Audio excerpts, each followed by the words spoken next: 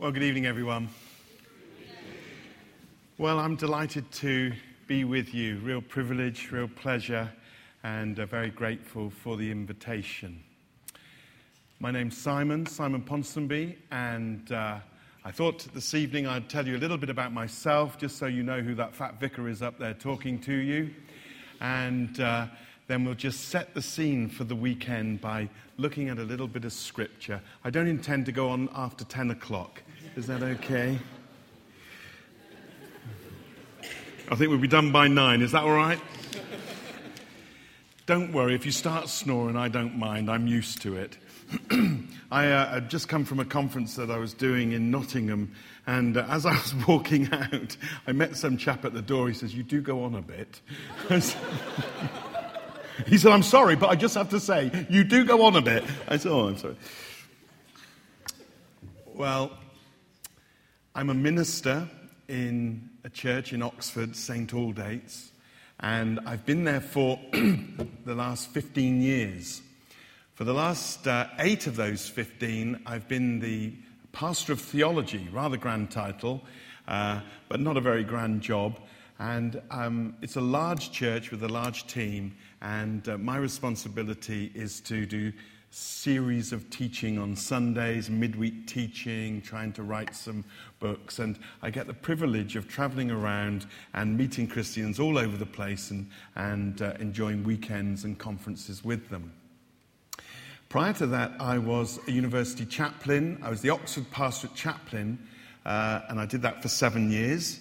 Before that, I was a parish priest up north in Bradford, and inner city Bradford, a very tough, gritty UPA, tough council estate. I remember opening my door one day and a man running in front of me with an axe.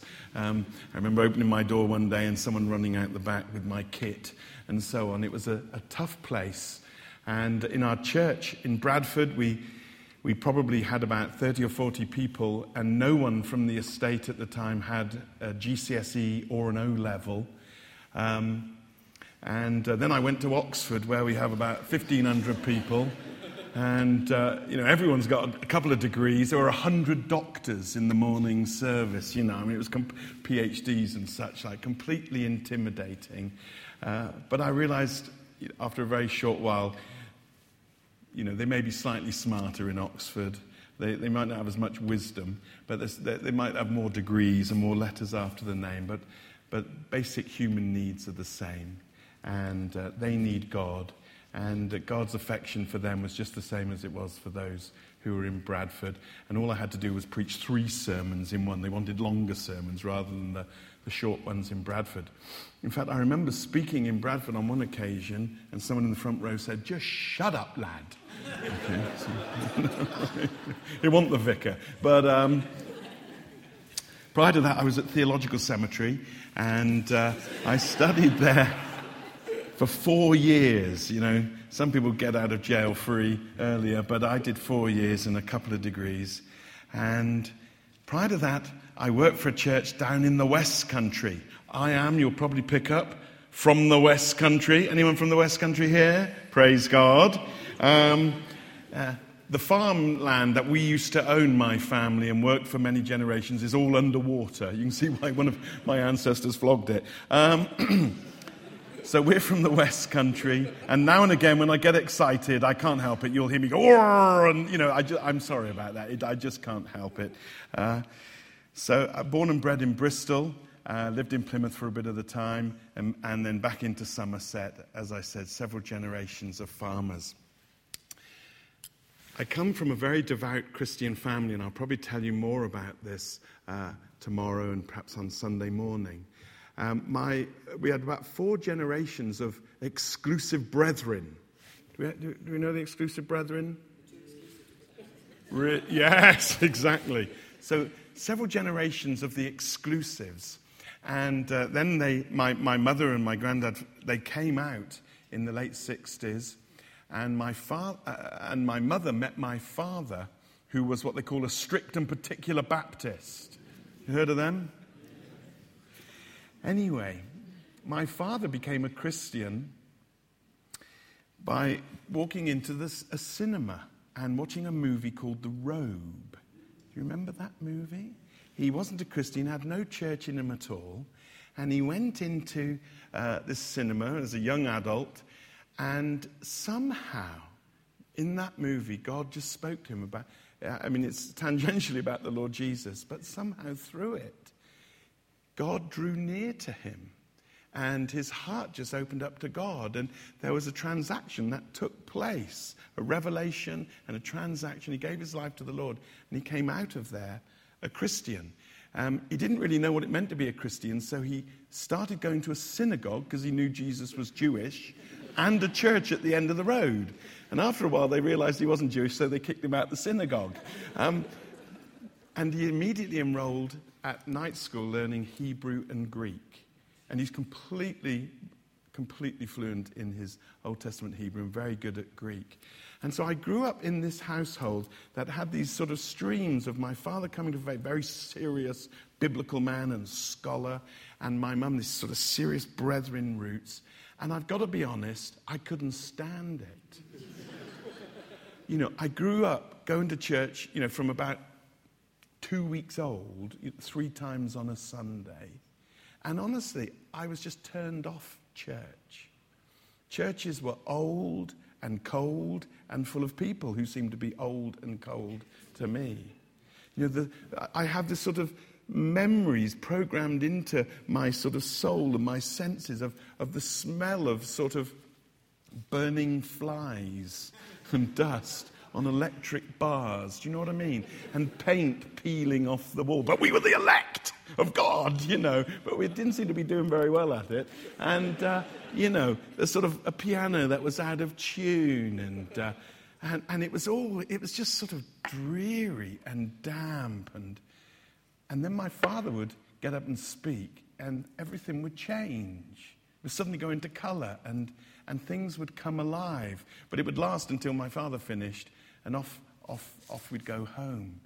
And the most exciting thing that ever really happened in church was in the summer. We build them big in my family. My mum's a big woman, and we got high blood pressure, and my mum would faint in the summer, And it was brilliant because we got to sort of take her out of church, and like a bunk off. And this is my memory of church. And it really didn't connect to me. I always believed in God, but I never knew him. And church seemed to almost put me off him. I was certainly put off church. And I knew that my father and my mother had something authentic, but it hadn't caught. You know what I mean? In my teenage years and latter teenage years, I really went off the rails. And I went about as far away from God as perhaps it's possible to do without dropping right off the end. And during that time, you name it, Wine, Women and Song, the full wallop. During that time, I gave myself to every sort of pleasure that I could afford, and none of them really satisfied. And all the while, there was this profound sort of gnawing and an aching and a longing for God. And God seemed to be on my case too. I think it was because my father was constantly praying. And I kept bumping into Christians, and I'd be awfully rude to them. But, they'd be awfully sweet, and they'd smile, and they'd hand me a tract, and so on. On one occasion, I tried to give money to a busker on the street. And he said, "I don't want your money. I just wanted to say, you can't keep running from God." I thought, well, give me my money back,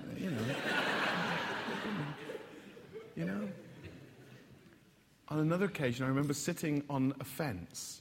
The irony of it. But I actually was sat on a fence out in Nailsea. I rolled up a fag. I was having a smoke. And I saw a vision. Now, I didn't grow up in a charismatic context. As near as we got to charismatic was my mum fainting in the summer, you know what I mean? But I saw a vision of me teaching children the story of Jonah. And I was saying to them, you can't run away from God. And I remember saying, God, wherever you are, whoever you are, leave me alone, and I'm never going to church, and I'm not going to teach the story of Jonah.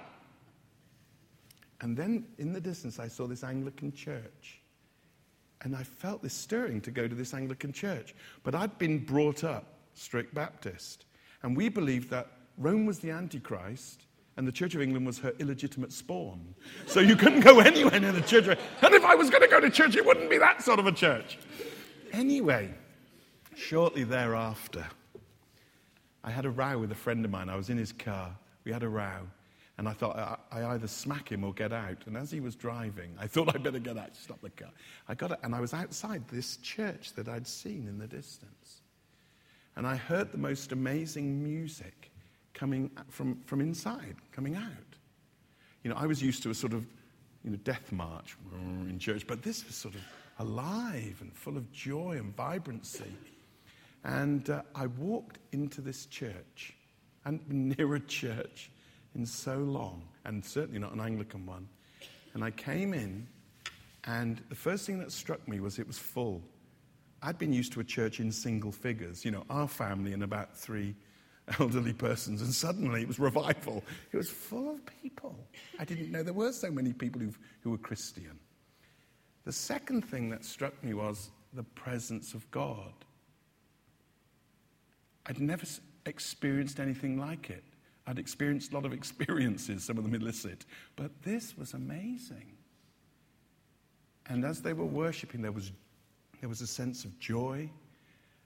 I now have a language for it. There was the immediacy of the presence of God. That God was enthroned on the praises of his people, that his Spirit was there. And it was just remarkable. And then something extraordinary happened. They all began singing in a foreign language. And there was this most amazing sort of symphony. There was, harmony and melody. And it was extraordinary. And I remember thinking, it must have been a verse from my childhood, though they speak in the voice of men and angels, yet have not love. I thought, there be angels in that church, There's angels. That week I went and spoke to my father. I hadn't spoken to him since I'd been grunting at him since I was 13. But I went and spoke to him. Where in the Bible does it talk about angels? Speaking in the voice of men and angels. My dad nearly had a heart attack. And he told me. I didn't tell him why, and my theology was wrong. It wasn't angels. It was the people of God worshipping in the Spirit. But that afternoon, my pal said, are you coming up the pub tonight? I said, no, I'm going to church. They thought, yeah, very fun. I was a bit of a joker. They thought it was a real joke. But I was going to church. I put on my best waistcoat. Always worn waistcoats. Can't afford a motorbike. But washed my hair and that. And I went to church to meet with God. And again, the sense that people were there. The presence of God was there. And then there was a wonderful sermon by a man called John Simons, retired now, dear old man. And he was talking about the cross and the invitation that comes from God to have our sins forgiven, to be put right with him, to be restored and reconciled with God, redeemed from sin and forgiven and cleansed. And I just wept. I was a tough guy. I was in the meat trade. I was a butcher. And, I was a hard-working man, and I just wept. And at the end, there was an appeal, and I came and gave my life to the Lord. And I've never got over it. Within a year, I became a street preacher. I left the meat trade. I was just preaching on the streets, living by faith for a year and a half. Then I planted a church. Then they decided after a couple of years they ought to ordain me, which is when they sent me to seminary. And the rest I've told you about. I'm married to Tiffany. I'll talk about her a lot because I can't get over her either. We've been married 25 years a week ago. And just a testimony to her grace, really. God bless me. And we've got 2 fantastic teenage boys who grunt. But Nathaniel and Joel, they're completely epic. I'll tell you a little bit more as we go along, some other stuff about me. But that's who I am. And I'm just thrilled to be here. And I've never got over the privilege of serving God.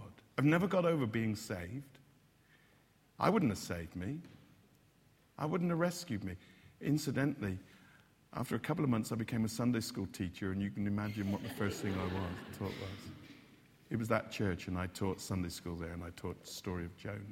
I never got over the fact that God called me to speak for him, that God brought me to himself. I just, I sometimes say I either sweat or cry. I sweat because I'm fat, and my heart's not too good. And I cry because I haven't got over it. Who God is and what he's done for me. What an extraordinary thing. Well, this week I think we're going to have a great time.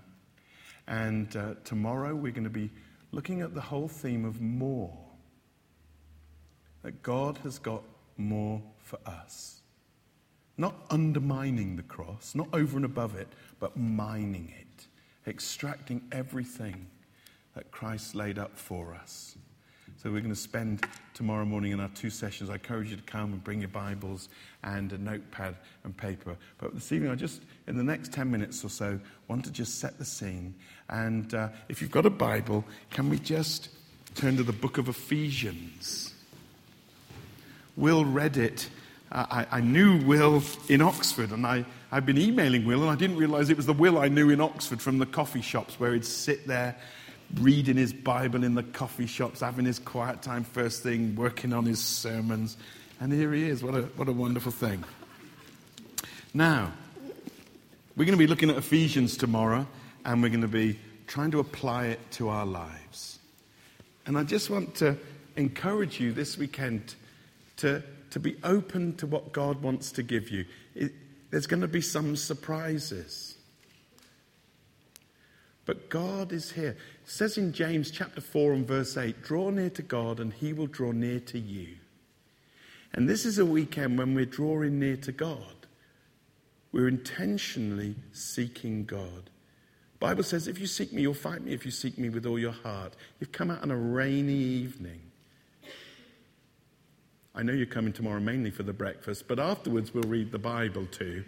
And God will draw near to you as you draw near to him. And God is going to speak to you. And God is going to give you gifts. He's going to bless you. Some of you have lost stuff. Some of you have lost your first love. Some of you have just buried gifts that God gave you years ago. Some of you dismissed calling that God gave you years ago. God's going to draw near to you and renew that and rekindle that and revitalize that. It's going to be a good weekend. The Lord is here. Okay, that was Anglican. The Lord is here. And that makes a difference. You know, his Spirit is with us, like whatever. No. That's the amazing. God of the universe is here. And he's going to meet with you this weekend. He really is. And that might be a bit uncomfortable for some of you. Some of you got baggage and he wants you to unload it this weekend.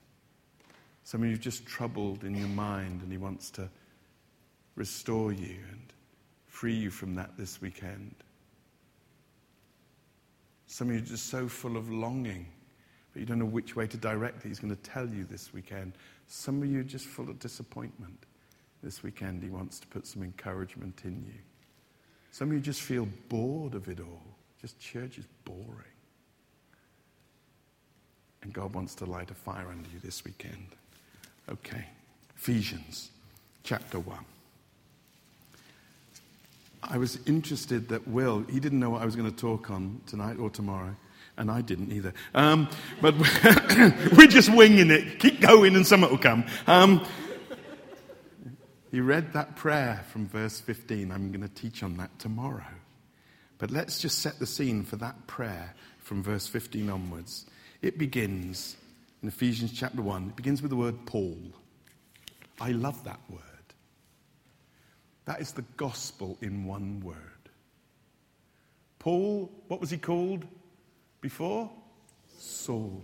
Saul is Hebrew, Shaul, and it means heard of. It can mean prayed for. And here he's called Paul, and that's Latin, and it means weedy, tiny, puny. Paul took that name. Saul took that name. There's no record of God giving it to him. And Saul had once been this Jew of the Jews, a Pharisee, who despised the Gentile dogs, but God now had turned his life around. And he was going to give his life to preaching to the Gentiles. And so he takes the name Paul, a diminutive name in the language of his enemies, and he's going to go there. What a difference God makes in a life. He was Saul, and now he's Paul. Some of you have been praying for years for members of your family. Maybe it's your husband. Maybe it's your children. Maybe it's your parents. And you think, to be honest, they're just Saul. They're about as far away from Christ. In fact, when I'm with them, they speak against Christ. They're abusive towards Christ. We want to pray for them this weekend, because Sauls can become Paul. My dad prayed for me. Simon, he wouldn't go near a church, walks into an Anglican church and gets converted. Saul becomes Paul. I'd have killed Saul if I was Jesus. You know what I mean? I'd have knocked him off his horse and broken his neck, wouldn't you? But God had a different plan, and God is so full of grace. He doesn't kill Saul, he converts him, makes him Paul. And then, he says, Paul, an apostle of Christ Jesus. From persecuting the church, he becomes the great apostle to the Gentiles by the will of God. This was God's will. He had a plan and a purpose. And even though it seemed that Saul was diametrically opposed to God, God turned him around. I want to encourage you this weekend to be praying. This weekend, draw near to God, he'll draw near to you. And as he draws near to you, pray for those people again. Maybe you've given up praying for them and you've given up hoping for them. But Saul can become Paul. Last week I was teaching Open Doors. Do you know Open Doors Ministry? Brother Andrew founded it, but they work with the tortured church around the world. And they're working with tortured, persecuted Christians. And I happened to refer to this, and I said, we need to be praying for the persecutors, because Sauls can become Paul. As a ministry, let's not just encourage the saints who are persecuted. Let's pray for the persecutors. It can happen. Who's the worst non-Christian you know? Let's pray for them this weekend. And then he says, to the saints in Ephesus, the faithful in Christ Jesus. You see that? There are two ins there. There's in Ephesus and there's in Christ Jesus. The one is the sphere that has influenced them in Christ. The other is the sphere that they're to influence in Ephesus. It's a real problem if Ephesus was influencing them. Often the church is too influenced by Ephesus. It's too influenced by its culture. First and foremost, we're to be people in Christ. And then secondly, from being in Christ and drawing on him and his life and his love, we're then in Norwich, influencing. And it may well be that this weekend God challenges some of you. You're a bit too much in Ephesus.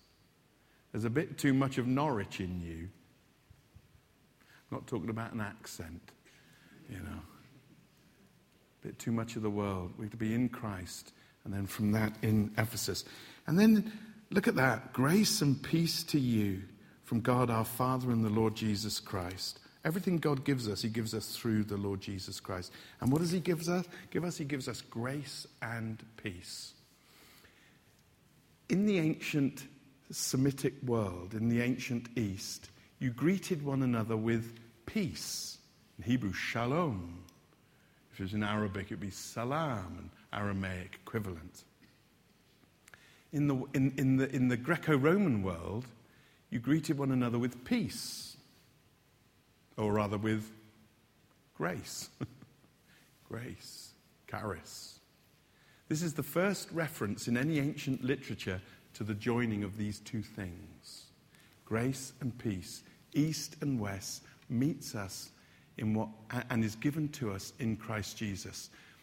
Grace and peace. Did you know every one of Paul's letters begins in the first few sentences imparting grace and ends in the last couple of sentences imparting grace? It's just surrounded by grace, and everything God wants to do this weekend is surrounded by grace. He's the grace God. Some of you, you're in trouble, and there are secret sins in your life. There are just secret addictions. There are secret shadows. There are indulgences held against the light. There's just stuff in your life. I'm not saying that because I'm a prophet. I'm saying that because I'm a pastor and I've been in ministry long enough. And God wants to deal with it this weekend. Draw near to God, he will draw near to you. And what will he do when he draws near? He will reveal stuff, and then he will clean stuff up. And some of you, they've got the stuff that's got to get cleaned up this weekend. Attitudes, actions, harbored resentments, secret sins, things, stuff. You know what it is. As soon as I said that, you knew what it was. And he wants to deal with it this weekend. And he don't come with a great big size 12 boot. He comes with grace. Others of you are just troubled. You're troubled in your mind. Again, I don't have to be prophetic to know that. That's just life. Worries, anxieties, troubled patterns of thought, depressions, despair, neurotic thoughts, obsessive compulsive thoughts. He wants to give peace.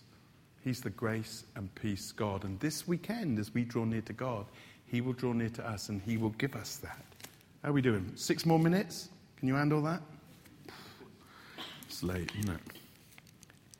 And these come, and they will come to us from the Father through the Lord Jesus Christ. And then from verse 3 to verse 14, we've got one sentence. There's punctuation in our translation. It's actually the longest sentence in the whole New Testament in Greek, for those who care. And Paul's off on one. He doesn't take a breath. I thank God for the comma. But there's no comma there in the Greek. Paul just has one sentence.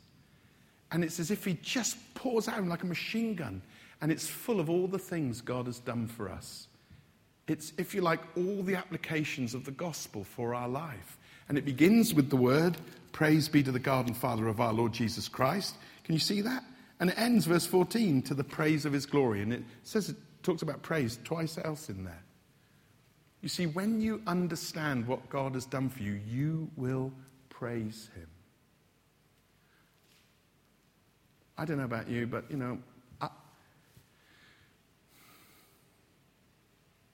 sometimes I'm just more Eeyore than in awe. Do you know what I mean? I'm just a bit miserable and grumpy.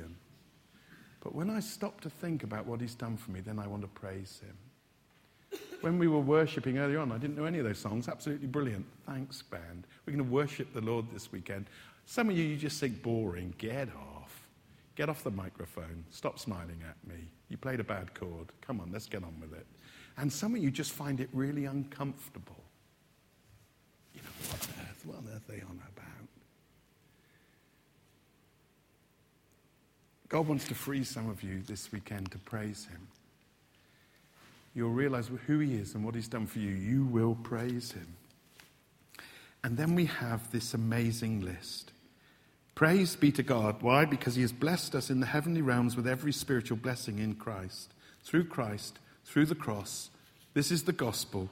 We have every spiritual blessing, not material, but spiritual blessing. And we've got a lot of them. We've got everything we need. And look at some of these things. I haven't got time to tease them open. Let's just underline them. He chose us in him. Some of you don't believe that. You think, I don't belong, I don't fit, I've never fitted, didn't fit in my family, didn't fit at my school, didn't fit in the clothes, I always had hand-me-downs, just don't fit wherever I am, I don't fit at work, I don't fit in church, I just don't fit.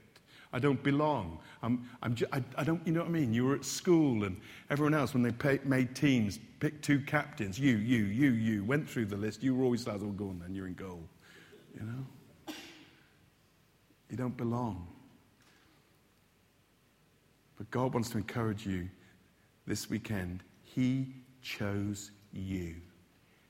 He chose you in him, in Christ, before the foundation of the earth. That is one of the most amazing truths in Scripture. Most Christians don't really get it. Many don't. He chose us.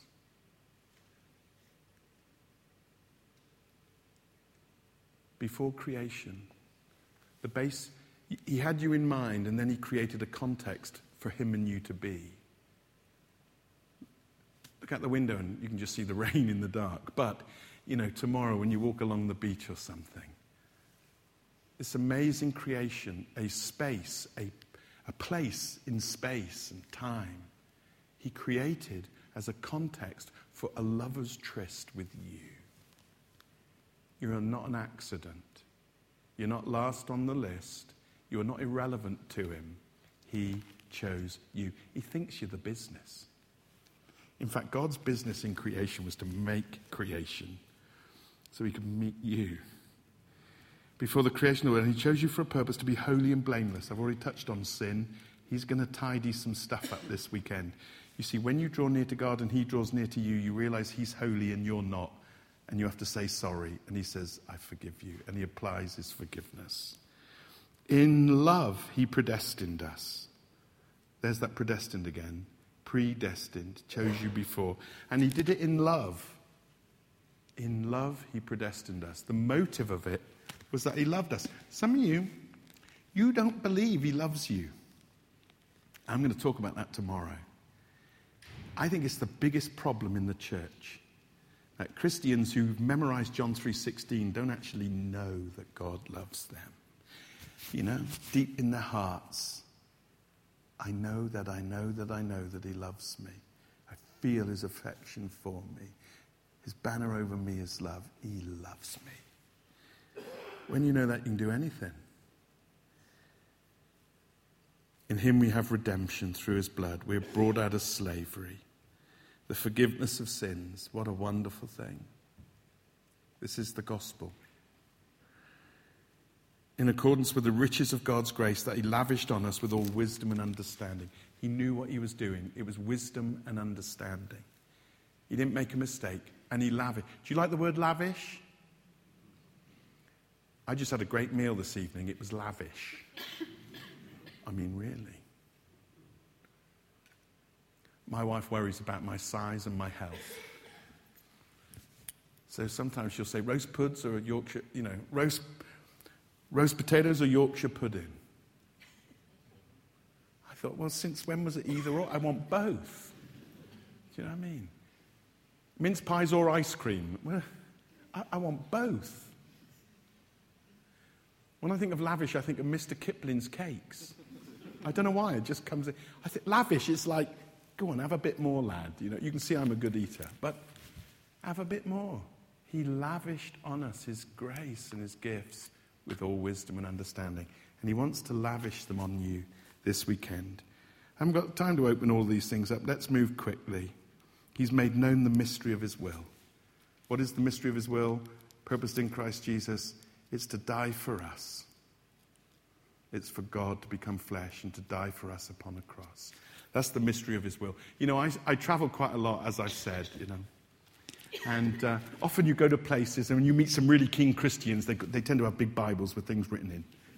And they come up to you and they're looking keen with starry-eyed. Come and talk to the preacher. And it's like, and they say, what is God doing? You've got a perspective. What is God doing? Is Aslan on the move? Or something. It's like, not really, What's he doing? He's doing the same old stuff that he's always done. It's the same old stuff. He's revealed to us the mystery of his will, his purpose in Christ Jesus. And God wants you this weekend to understand it better. Put into effect when the times have reached their fulfillment now, not tomorrow. It's already happened. And then it goes on, in him we were chosen. Have we heard that before? Chosen. Having been predestined according to the plan of him who works out everything. He's planned it all. And his plan was for you to be at the wedding banquet. And then it talks about being sealed with the Holy Spirit. When we believe, we receive the Holy Spirit who guarantees our inheritance, which is a deposit. You see that? That's the last thing I'm going to say. It's a deposit. Now, what is a deposit? It's normally about 5 or 10%, isn't it? Is that what it is? You're not going to put 90% down as a deposit, are you? Deposit, 5, 10%. And God's already given us the Holy Spirit with all these things. It's a past tense. It's a done deal. We've already got the Spirit. But then there's more. And tomorrow, we're going to look at that prayer that will lead us in prayer from verse 15, where Paul says, you've got all this. You need to know all this, and there's more. Tomorrow we're going to look at meeting God by the power of the Spirit and knowing His power in our life and His love. But it's so important that we understand who we are. And many of us can live our Christian life, and we fail to avail ourselves of all that God has done for us, let alone failing to lay, we just don't grasp that, let alone laying hold of all the more that He has for us. Draw near to God and He will draw near to you. Well, I hope I haven't put you off coming tomorrow. We'll have more stories tomorrow and more application. Maybe a few tears. Shall we pray?